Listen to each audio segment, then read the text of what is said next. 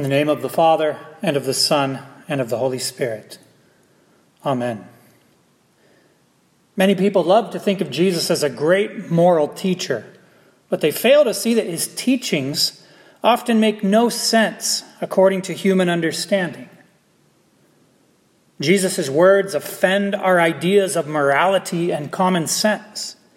For example, proverbial wisdom tells us that a bird in the hand is worth two in the bush. What kind of shepherd would abandon 99 sheep in the wilderness to go look for one that was lost?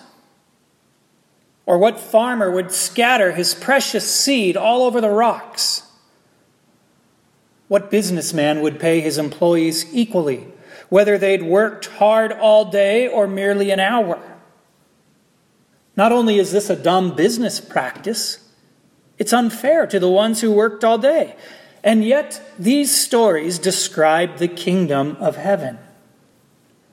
It's a crazy place where all our ideas about what is fair and just are turned upside down. In the kingdom of heaven, the rich are sent away empty, and really wicked folks, tax collectors and prostitutes, go to the front of the line. Jesus' most famous sermon, from which our gospel text is taken, is no different. Here in the Beatitudes, Jesus describes his saints. He tells us what blessed people look like, and it's not what we would think. Nothing about the saints of God matches what the world expects to see. According to our worldly ideas of spirituality, Jesus appears to have everything wrong. It's all backwards. Blessed are the poor in spirit, for theirs is the kingdom of heaven. We've heard these words so many times that they've probably lost most of their shock value, but consider what they mean. Everybody wants to be spiritual. Many atheists like to say, I'm not religious, I'm spiritual. Every other religion offers a path to become more and more spiritual. And we Christians often fall in step with the rest of the world. We have our own self-help programs that are guaranteed to make you spiritually strong. Our bookstores are filled with books that promise to make you a spiritual giant, to give you spiritual success. Become a better you. A guide to spiritual enlightenment, spiritual growth, being your higher self. And if these books worked, if you actually succeeded in becoming spiritually rich, what would you gain? Nothing. You would succeed only in proving that the kingdom of heaven does not belong to you. For Jesus tells us the kingdom of heaven belongs to the poor in spirit. To be poor in spirit means to have no spirituality of your own. It means to be spiritually destitute, spiritually bankrupt. It means that God's description of you is accurate.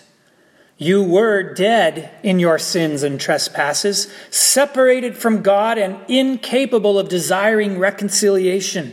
You were, in fact, a self-declared enemy of God.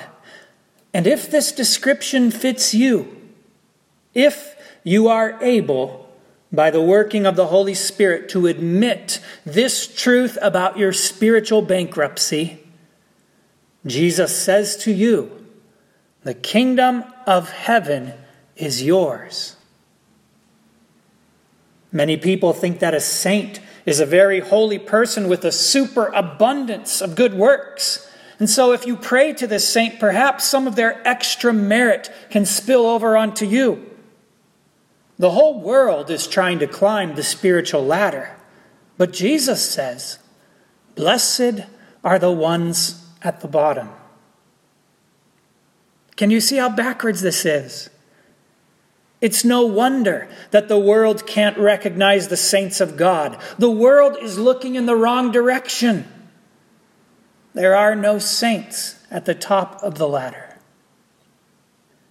Blessed are those who mourn, for they shall be comforted. Christians mourn because of sin. We mourn our own sins, we sorrow over our spiritual bankruptcy, and we grieve over the effects of sin: violence, poverty, broken families and marriages, sickness and death. But we do not grieve as those who have no hope, for Christ has declared that we who mourn are blessed. We find comfort in the forgiveness of sins. We cling to the promise of the resurrection, and we trust Jesus' word that sin, death, and the devil have already been defeated. It's no wonder that the world can't recognize the saints of God. It looks at the church expecting to see successful and happy saints, and instead finds poor, miserable sinners. We may not look blessed, yet our Lord declares that we are, and his word makes it so. Blessed are the meek, for they shall inherit the earth. To be meek, according to the dictionary, is to be deficient in spirit and courage. We have no good apart from Christ. We are beggars, fully dependent on his grace.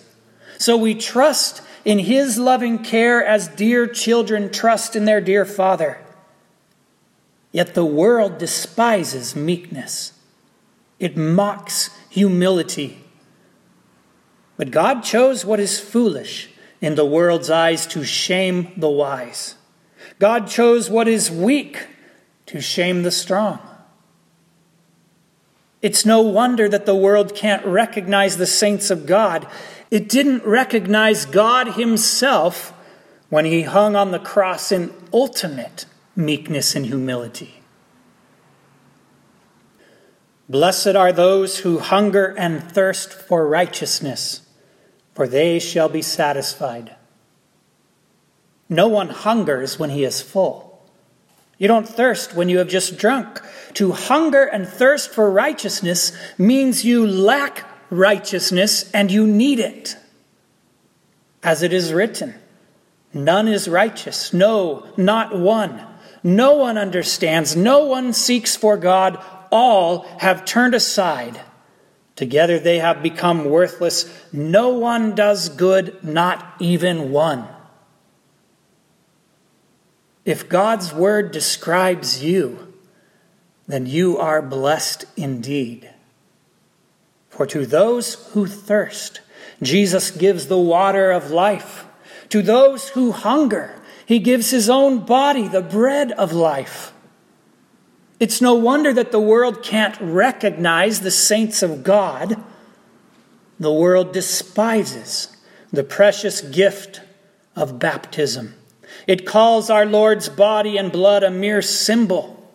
Sinful man fills his belly with the husks of his own empty works, but the full will be sent away empty. Jesus did not come for the righteous. Only sinners with no righteousness of their own are clothed with the righteousness of Christ.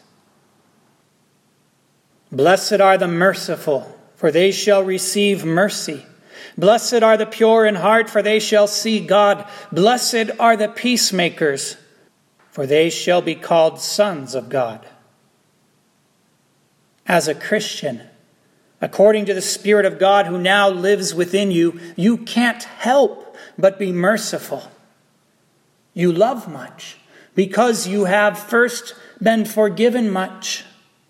Your sins were washed away by the blood of Jesus. You have been given a new heart, a pure heart. You have Christ's promise. Even though one day you will close your eyes in death, as Job says, though worms destroy this body, yet in my flesh I shall see God. My eyes will behold him, and not as a condemning judge, but as our merciful and loving Savior. And so we Christians, as sons of God, announce the peace of Christ in this dark world. We proclaim the death and resurrection of our Lord until he comes again. And we endure the scorn and hatred of this passing world with patience and all long-suffering. For this is the final blessing that Jesus gives to his saints. Blessed are those who are persecuted for righteousness' sake, for theirs is the kingdom of heaven. Blessed are you when others revile you and persecute you and utter all kinds of evil against you falsely on my account. It's no wonder that the world can't recognize the saints of God. In fact, Jesus promises that the world will hate you. You will be reviled and persecuted because you believe and confess the word of God. All manner of evil things will be spoken about you. But rejoice and be glad, for your reward is great in heaven, for so they persecuted the prophets who were before you. When you suffer for Christ, count it a great joy to be in that number of blessed saints who will stand before the throne of God for eternity. Rejoice and be glad, for the kingdom of heaven is yours. In the name of Jesus, amen.